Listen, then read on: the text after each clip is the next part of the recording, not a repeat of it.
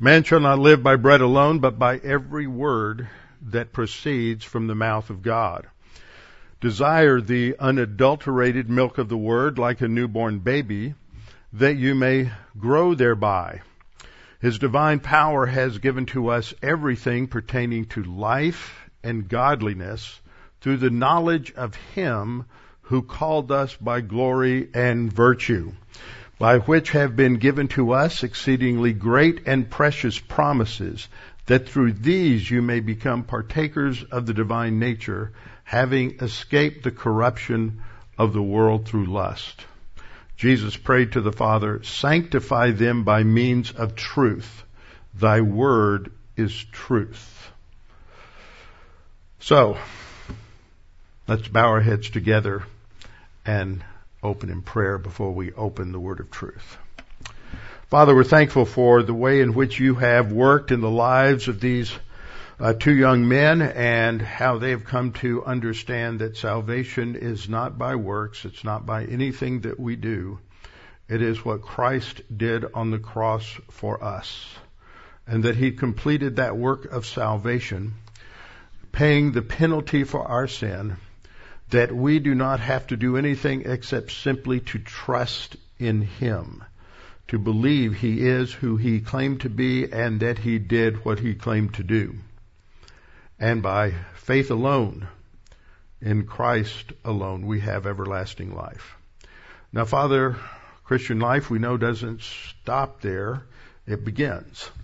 So now as we continue our study in understanding what you've provided for us in our spiritual life, we pray that you would guide and direct our thinking and expand it by your word. We pray this in Christ's name. Amen. All right. We have been studying in Ephesians, and we are in Ephesians chapter 4, verses 26 to 27. But we'll take a little look at some other passages today, and we'll look at 2 Corinthians chapter 12, verses 1 through 10. Now, what we're going to focus on this morning is on what we began last time, is understanding God's grace. A lot of people give lip service to grace. A lot of people talk about grace, but few people go to the Bible to understand what grace means. And what we have been doing over the last several weeks is trying to understand the spiritual skills that we are to develop based upon God's Word, so that we can deal with the good times, the bad times, the adversities, the prosperity, the heartaches, the problems that we face in life. And as we sang in the hymn by Martin Luther, A Mighty Fortress is Our God, that God has provided us a fortress. He is our fortress. But there are different skills in the Scripture that enable us to make that fortress, that divine fortress, our fortress. So we've talked about the first four. We talked about confession of sin. We talked about walking by the Holy Spirit. We talked about what we call the faith rest drill, that is trusting God, claiming His promises. And then last week we talked about aligning our thinking to the grace of God and being in and using God's grace in our spiritual growth. I ran across this great quote this week. Oh, the joy of trusting Jesus, trusting where we cannot trace, leaning hard upon His promise, proving His sufficient grace. See, that links what we studied on the faith rest drill and trusting God, claiming His promises, as 2 Peter 1, 3, and 4 tells us, which I just quoted, showing that that is connected with understanding God's grace and using God's grace in our life. But most people just think of grace as, well, that is God's free gift, and they can't quite get beyond that. And so we're going to connect these dots today. So we're talking about orienting or aligning our lives to grace. And I started off with this illustration last week. And this is a USGS topographical map. And before we had various satellites and the ability to find our location that way, we had to do it the old-fashioned way, and it's still the way that should be taught so that people understand what they're actually doing. And so you would look at a topographical map, and they're the same map on both sides, but the one on the right is just a blow-up of what's on the left. And this is a 14,309 foot peak in the Uncompahgre National Forest up on the western slope in Colorado. And each one of these lines represents about 500 feet of elevation. So once you learn how to read it, you can see that here they're spread out. So that's a gradual slope. And over here they're very close together. So that means it's a cliff. And you can orient the map if you're standing, let's say you're standing down here on the southern part, or over here's a trail going this way. And so if you're over here, you can see this peak, you can see that there's a bit of a ridge here, and you can see there's a peak here, and that there's a ridge line going this way. And so you can line your map up that way so that you can adjust to the reality of your terrain and walk in the correct direction. And that's what we mean when I use these terms, grace orientation. We have to orient or align our lives to grace because that's God's policy for the way He deals with mankind. And so that's a foundation for many things that are part of our Christian life. The other term that we'll get to in a couple of weeks is doctrinal orientation, doctrine being that which Scripture teaches, and we are to align our thinking and our lives to what the Bible teaches. So in the old days, we used a compass and a topographical map to align ourselves to reality. Today we use GPS and other technology, but spiritually we use the Bible because the Bible is God's Word. So we have to align ourselves with God's grace, and we have to align ourselves with the teaching of Scripture. So what we're going to look at this morning, briefly, I'm going to try to finish early so that we have more time for the congregational meeting. We're going to see that the Bible teaches that God's sufficient grace, sufficient means it's enough, more than enough, it's all that we need, that God's sufficient grace is directly connected to controlling the arrogance problem and learning humility. Now, some of you may think, well, I don't have an arrogance problem. Well, that shows that you do. We all have an arrogance problem. The second thing we'll learn is that humility is central to learning obedience to God's authority. And the third thing is that without learning obedience to God's authority, we will always struggle with submission and obedience to human authority. These things are all connected in the Scripture. So that's basically what we're going to do this morning. Now, the passage that got us into this is the beginning of this section in Ephesians 4, going down through chapter 6, verse 9, that many people think is very practical. Well, it is in one sense, because throughout this section there are various commands. And one of the first command that comes along in Ephesians 4:26 and 27 is the command to be angry and do not sin.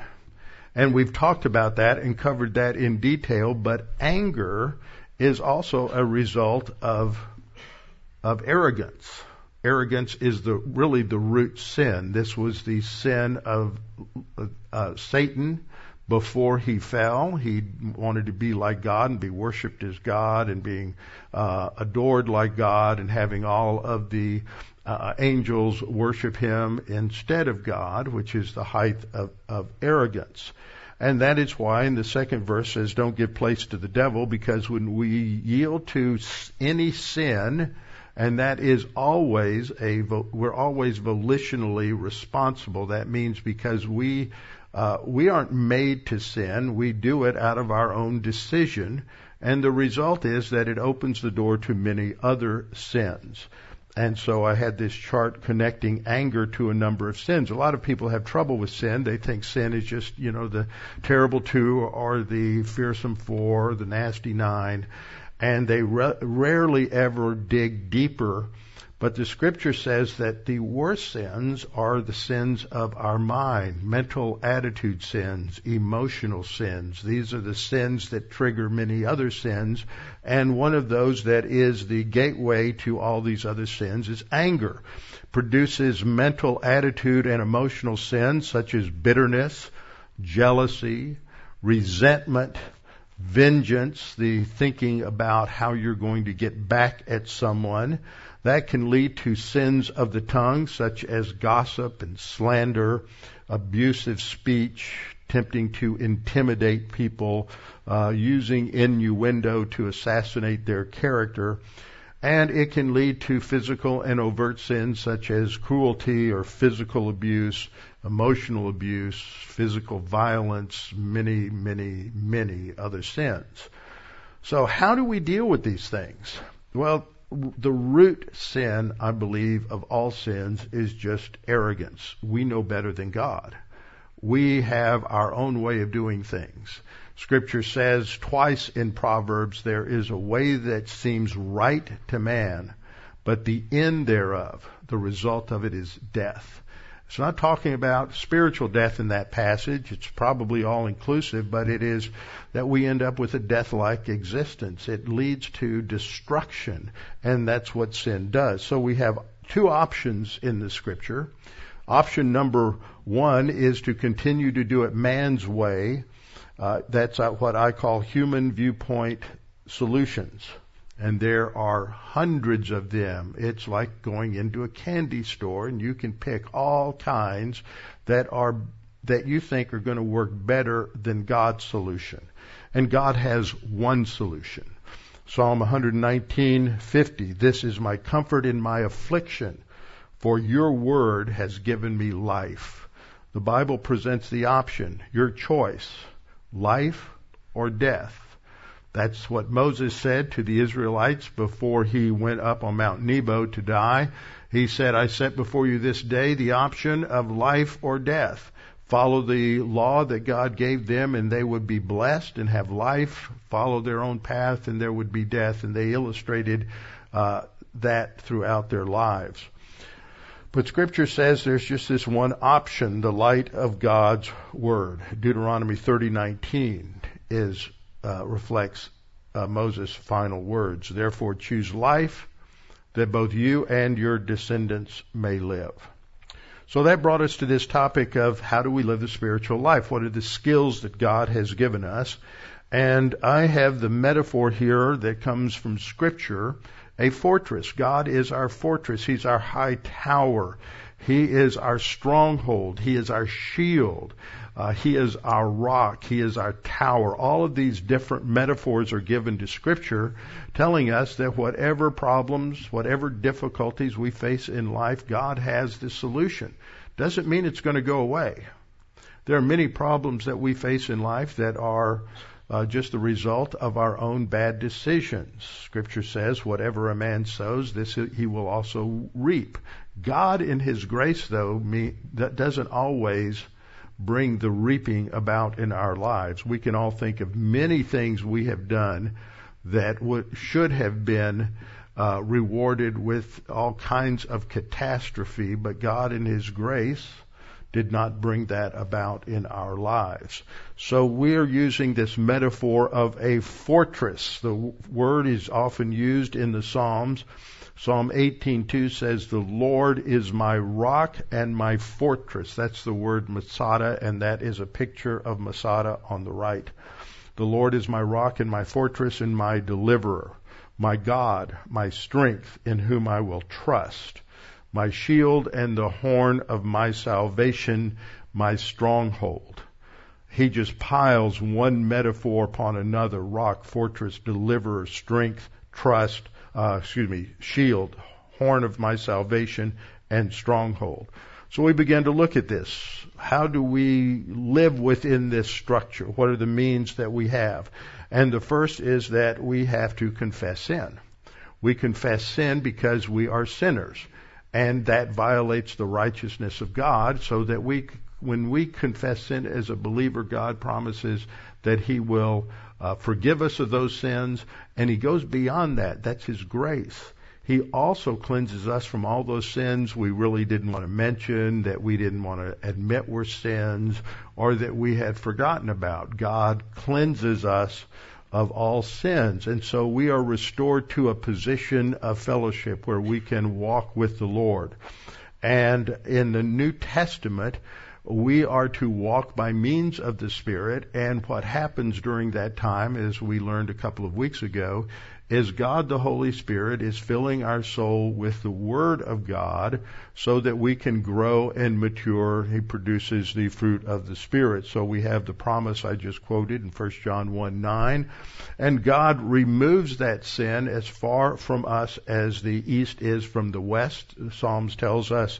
And in Isaiah 43:25 we're told, God is speaking. He says, even I am He who blots out your transgressions for my own sake, and I will not remember your sins. So Scripture teaches that we have all sinned. Paul says in Romans 3, not only that all have sinned and fall short of the glory of God. Glory of God is a phrase that refers to all of His essence. So we have fallen short, every one of us. But earlier it quotes from an Old Testament psalm that says, there is none righteous, no, not one. Not one human being can stand before God. Isaiah, who was one of the greatest prophets of the Old Testament, said in Isaiah 64:6, all of our righteousness. When he says ours, he's not saying all of your righteousness. He's not pointing his finger at the rest of the Jews. He is saying all of us, all of our righteousnesses, all of our good deeds, all those things we're so proud of that we did, are as filthy rags. That means we have no standing before God. So the issue is, how do we become righteous? Well, it's very clear, even from the oldest part of the Old Testament, we have to trust God. We trust His promise. Before Jesus came and paid the penalty for our sins, there was an anticipation based on the prophecies and promises of the Old Testament that God would provide a Redeemer. God would provide a Savior. Even Job, in what is probably the oldest book of the Old Testament, says, I know that my Redeemer liveth, and I will see Him in the flesh. There was an understanding of resurrection and redemption as far back as the Hebrew Scriptures go, and that is based on faith. And so the way to be righteous is made clear in Genesis 15:6, where the Scripture says, and Abraham had already believed God. He'd believed that promise of salvation, and God counted it as righteousness. God gave him, or imputed to him, financial term, reckoned him righteous, so that he is declared righteous, not because of who he is, but because of God's grace. And that is true in the New Testament as well. So what do we do now? After we're back in fellowship, we are to walk by means of the Spirit, and that is always in contrast to living according to the sin nature or living according to the flesh. So we are to walk by the Spirit. We studied this, and we are to be filled by means of the Spirit, and we're filled with God's Word. So we're back in fellowship. God the Holy Spirit is working in our lives. When we sin, we go out. Then we have to confess and come back. We're trusting God. So in the faith rest drill, the believer trusts God to fulfill His promises, relies upon biblical principles, and thinks through doctrinal rationales. How is the Scripture presenting these things? And the result is that we have a relaxed mental attitude, we have peace, we have joy, because we know that God is able to take care of the situation. So the way we do that, as we saw, is we grab a verse or part of a verse, we mix it with faith, trusting in God. We do what it says to do. That can be a mental attitude action. It could be a communication or an overt behavior. And then we relax in God's provision and oversight. David wrote in the Psalms, whenever I am afraid, I will trust in you. See, that's how we use it. Something happens. We're about to get angry and do something, or we're afraid and we're going to do something. Initially, fear and anger are things that happen almost instantaneously. We have to decide, are we going to act on those sins or not? In God I have put my trust. I will not be afraid. What can man do to me? In Hebrews 4:2, the problem with the Exodus generation was they didn't mix faith with the promises of God. So we started last time with grace orientation, which means to conform or align our thinking toward people, situations, and events with God's grace policy. Grace means that God has freely given us everything we need on the basis of who He is and what Christ did on the cross. Jesus Christ paid the penalty in full for our sin, so that God's righteousness and justice were satisfied. But beyond that, grace orientation involves humility. It's the basis for learning to love others in the unique way that Scripture tells us that we are to love one another as Christ has loved us. We can't do that on our own. The sin nature can only approximate a kind of love, but it's usually still motivated by self-orientation. Only by walking by the Spirit does it produce the fruit of the Spirit, which begins the list with love. It is supernatural. And we are to treat others in kindness and graciousness because that's the way God treated us for Christ's sake. Grace also means that God has already freely given to us everything we need. He has given it to us in terms of the Holy Spirit, in terms of the Word of God, in terms of the things that happened to us at the instant of salvation when we trusted Christ as Savior. And grace means that our relationship to God is not based on our merit, activity, or actions, and that should shape how we relate to other people, not on the basis of what they deserve or not deserve, but on the basis of God's freely given grace. So, when we think about this, God's grace has given us everything we need for life and godliness. He didn't leave anything out. That means that you can, go back into the Old Testament all the way through the New Testament, God provides. We talked about grace at salvation. Before salvation, in common grace, God provides for everyone in the human race, even if they are obnoxious sinners. Second, God's grace at salvation. We're told we are saved by grace through faith. It's not of ourselves. It's not of works, lest any man should boast. There's the problem with arrogance. God cuts it off. You can't be arrogant and trust Christ alone for your salvation. Arrogant meaning you're adding something to it, that I'm really such a wonderful person. Of course, God's going to save me. That is not what Scripture says. Scripture says that God demonstrated His love toward us, and that while we were still sinners, while we were disobedient, while we were rebellious against God, Christ died for us. But now we're looking at grace after salvation in terms of the sufficiency of Scripture, that we are to grow by means of the grace and the knowledge of our Lord Jesus Christ. 2 Corinthians 12:9 is a verse we're heading to, so you may turn there now to chapter 12 if you haven't already, where God said to Paul, "My grace is sufficient for you, for power is perfected in weakness." Two verses we need to keep in mind. 2 Timothy 2:1, the last epistle that Paul wrote, writing to his young protege Timothy, said, "You therefore, my son, be strong in the grace that is in Christ Jesus." How do we become strong in grace? In verse 18, "But grow by means of the grace and the knowledge of our Lord Jesus Christ."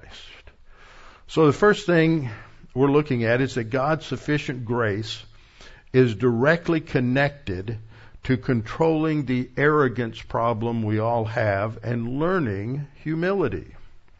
Where do we go for that? We go to 2 Corinthians, verse 12, 1 and following. Now the context here we have to remember is that the Apostle Paul was perhaps one of the top 10 most gifted, intelligent human beings that ever existed. Many who are not even Christians, but who read Paul's epistles, recognize that this man had a genius above and beyond almost anyone else. And so that's not just a Christian bias.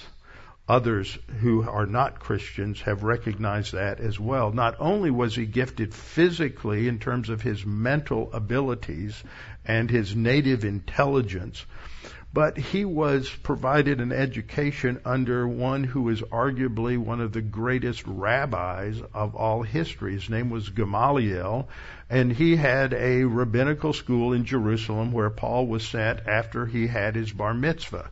So he moved from his home in Tarsus, and he moved to Jerusalem, probably lived with his sister's family there, and he went to school. And there he learned. And as he grew, he became absolutely absorbed with the Pharisaical doctrine. He said, I was a Pharisee of the Pharisees. He hated Christians. He hated Christianity. He tried to disprove it at every point, and he sought to throw as many Christians into jail and have them executed as possible.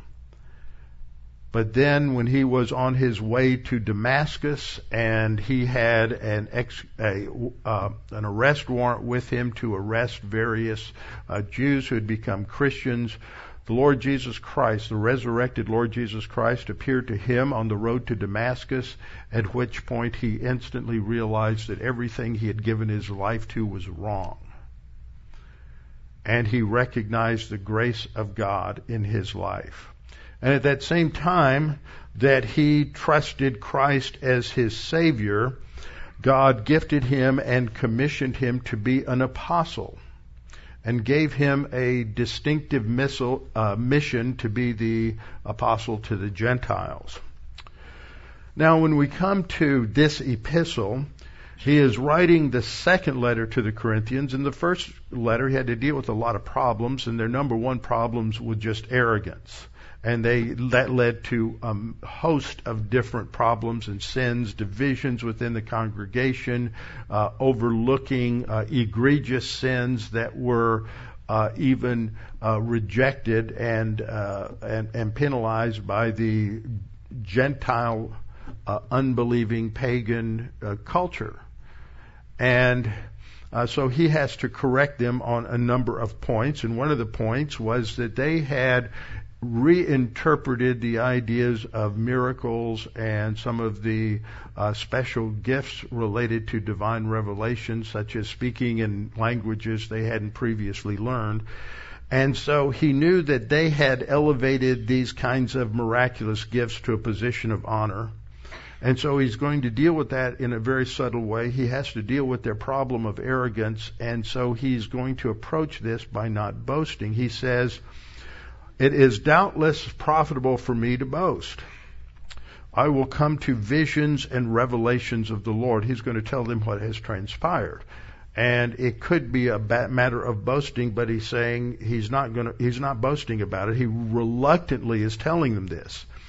And he says, I know a man in Christ. He's referring to himself, but he is putting it into third person. I know a man in Christ who 14 years ago, whether in the body I do not know, or whether out of the body I do not know, God knows. He was in some sort of a vision or trance. He doesn't know whether he was actually transported into heavenly paradise or if this was just a vision. He says, such a one was caught up to the third heaven, which indicates that in some sense he is in the presence of God in the third heaven. According to biblical cosmology, you have a first heaven, which is the Earth's atmosphere, a second heaven, which is the solar system, the universe, and then the abode of God is in the third heaven. And he says how he was caught up into paradise in verse 4, and he heard inexpressible words. What he means is he's not supposed to recommunicate that to anybody. He understood exactly what he was told. He says it's not lawful for a man to utter. He does not have permission from God to reveal this. In verse 5 he says, of such a one I will boast, yet of myself I will not boast except in my infirmities. What he is saying is, this is something God did for me. It wasn't due to anything special in me, so I'm not being arrogant here, but I need to make a point. And his point comes in verse 6. He says, though I might desire to boast, I will not be a fool, for I will speak the truth. But I refrain lest anyone should think of me above what he sees me to be or hears from me. See, he's dealing with the issue of arrogance and pride, which was a big problem in Corinth. Verse 7, he says, and lest I should be exalted above measure. Now that phrase, should be exalted above measure, represents one word in the Greek, and it means to lift something up, to exalt something, or to be haughty. The NET translation translates it, so I would not become arrogant. And lest I should become arrogant by the abundance of the revelations. Because what happened to me hasn't happened to anybody else, so I am... So in order for me not to get arrogant about it, God sent a thorn in the flesh. The word the idea of a thorn in the flesh is a metaphor for some adversity. Now there are a lot of guesses that this was some sort of health problem, eyesight problem, etc. I don't think so. I think the context always tells us what he's talking about, and he'll tell us in verse 10. He says, lest I would become arrogant by the abundance of the revelations. This thorn in the flesh was given to me. It's energized by Satan. It's a messenger from Satan. The Greek word for messenger is angelos. That was the everyday word for a messenger. That's what angels are called. They're messengers of God, but we made the word a technical word. And so it's an angel of Satan. So it originates that there is a demon who is going to be energizing resentment to Paul. Now, think about Paul. He's probably the most brilliant man on the face of the earth at the time. He has been given special revelation from God. He has been seen the paradise of God in heaven, and he is communicating vital truth through his epistles. And yet he's going to be opposed. That's what verse 10 tells us, that he is going to be opposed. Here's the greatest mind, and people are going to reject him. That's going to keep him humble.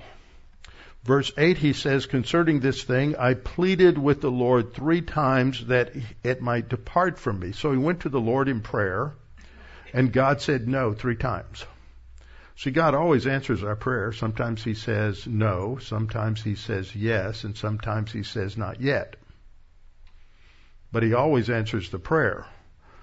He says, concerning this thing, I pleaded with the Lord 3 times that it might depart from me. And he said to me, this is what God said, my grace is sufficient for you. Doesn't matter what the problem is. God gives us the grace, the ability, the information in Scripture to handle the circumstances. God says, my grace is sufficient for you, for my strength is made complete. Perfect has the idea in English of flawlessness. That's not what the word means. It's teleos, where we get our word teleological, meaning something with a purpose. So it has an end result, maturity. My strength is brought to completion or matured in weakness. God gets the glory because it can't be through our ability. We don't have the capacity for it. God is going to provide the strength.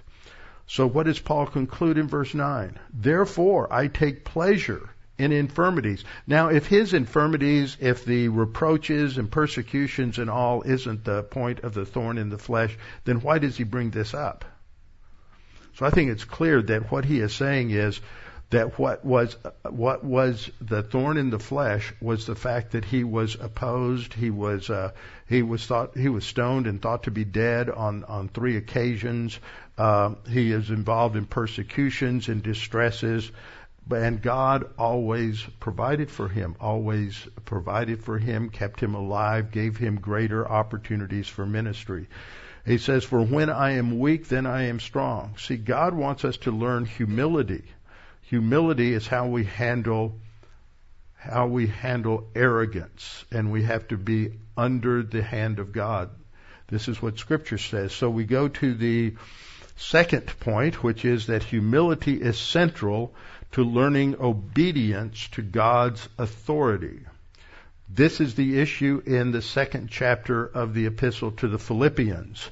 In the first 4 verses, Paul is challenging them to be of the same mind. In other words, to have humility toward one another and not operate on arrogance toward one another. And then in verse 6, he begins to give an illustration, which is in the Lord Jesus Christ. And he says in verse 8, he says that Christ was found in appearance as a man. The idea there is that he is physically a man. He has true humanity. At the virgin birth, true humanity was added to the eternal deity of the Lord Jesus Christ. So he is found in appearance as a man, and he humbled himself. Here he is, the God of the universe, the Creator. God the Father is the architect. God the Son is the one who does the work. God the Holy Spirit is the one who has the hands-on construction project. So he humbled himself as a man by being obedient to the point of death, even the death on the cross. He doesn't exalt himself. God will exalt him because he humbled himself. That's essentially what obedience means. The result is that at the name of Jesus, every knee should bow, of those in heaven and of those on earth and of those under the earth, and that every tongue will confess that Jesus Christ is Lord to the glory of God. So the third thing is that without learning obedience to God's authority, that's humility, as we submit to God. Jesus humbled himself by being obedient. That has to start somewhere. Where do you learn obedience? The place where you start to learn obedience is in the home. That is why God designed the family. It's the third divine institution we've studied coming out of the creation, that God intended the family to be the schoolhouse for immature, self-absorbed, arrogant babies to learn self-discipline and to learn to be an effective adult. So if we don't learn obedience to God's authority, ultimately, we will always struggle with submission and obedience to human authority. James 4, 6, and 7 gives us the principle. But he gives more grace. That is, God gives more grace to handle these problems. Therefore, it says God resists. God makes war. He's hostile to the arrogant, but he gives grace to the humble. Therefore, James says, submit to God, resist the devil, and he will flee from you. The problem is, Romans 8:7, because the carnal mind, the fleshly mind, our fallen, sinful mind, is at enmity or antagonism against God, for it is not subject to the law of God, nor indeed can it be. Romans 13:1 talks about the fact that we have different spheres of authority in our human lives that we have to learn to obey. And trust me, parents, grandparents, individuals, if you don't learn to orient yourself to authority and to humble yourselves in terms of obedience to the rightful authorities over you, you will always have problems in life. That's why it's so important for families to instill this kind of discipline into their children. You have to respect their authority. You have to respect the authority of government. Romans 13:1, let every soul be subject to the governing authorities. Titus 3:1, remind them to be subject to rulers and authorities. Now that's not a carte blanche. We know there are exceptions when government oversteps its authority, and we've covered that in previous lessons. 1 Peter 2:13 through 15, therefore submit yourselves to every ordinance of man for the Lord's sake. See, if you can't submit to human authority, then the indication is you can't submit to heavenly authority. One is a barometer of the other. We're to submit to governors as to those who are sent by him, that is by God, for the punishment of evildoers. For this is the will of God. You can't get around it. When it comes to the church, the body of Christ, the universal body of Christ, not this church, but that which is composed of all believers in this age, he put all things, he, God the Father, put all things under his, God the Son's feet and gave him, Jesus Christ, to be head over all things to the church. Christ is the authority over the church. So if you're here and you're a believer in the Lord Jesus Christ, the ultimate authority in your life is the Lord Jesus Christ. He's the head of the church. And so that becomes the pattern and the barometer. Wives, submit to your husbands as to the Lord. So this shows that in the household, there are authorities. There is husbands, fathers are the ultimate authority. Parents are the authority over their children. There are authorities over those who work for them. So wives are supposed to submit to your husbands as to the Lord. If you're not submitting to the Lord, you're probably not going to be submitting to the other authorities in your life and the other way around. Explanation for the husband is the head of the wife, as also Christ is the head of the church, and he's the Savior of the body. Therefore, just as the church is subject to Christ, so let wives be to their husbands in everything. Husbands are to do things as unto the Lord. That says the same thing. Children, obey your parents in all things, for this is well-pleasing to the Lord. Servants in the household, 1 Peter 2:18 and 19. Servants, be submissive to your masters with all fear, not only to the good and gentle, but also to the harsh, for this is commendable. Why? It shows grace orientation. 1 Peter 5:5 and following reminds us again, as James did, that God resists the proud but gives grace to the humble. Therefore, humble yourselves under the mighty hand of God, that he may exalt you in due time. How do you humble yourselves? By casting all your care upon him, because he cares for you. And then this will result in these behavioral shifts that are part of the rest of our Ephesians 4 chapter. Let all bitterness, wrath, anger, clamor, and evil speaking be put away from you with all malice, and be kind to one another, tender-hearted. And the word for forgiving here is built on the root for grace. Be graciously forgiving one another, even as God, for Christ's sake, has forgiven you. So the bottom line is that the way in which we orient ourselves to grace begins with submission to the authority of God, and then submission to the other authorities that are in our life, whether they are good or bad. Notice that when Jesus Christ submitted himself to the authority of God, he submitted himself to the evil authority of both the Sanhedrin of Jerusalem as well as the Roman authority. And by submitting himself to their authority and going to the cross, he paid for salvation. His is an example, because people always say, well, it's wrong. Yes, it's wrong. Nobody's saying it's not. But they're the authority. We have to learn to be grace-oriented in life. And if you cannot understand humility and submission to the legitimate authorities that are over you, you will never understand the grace of God. And you will always struggle with authorities, and that just brings about a lot of self-induced misery.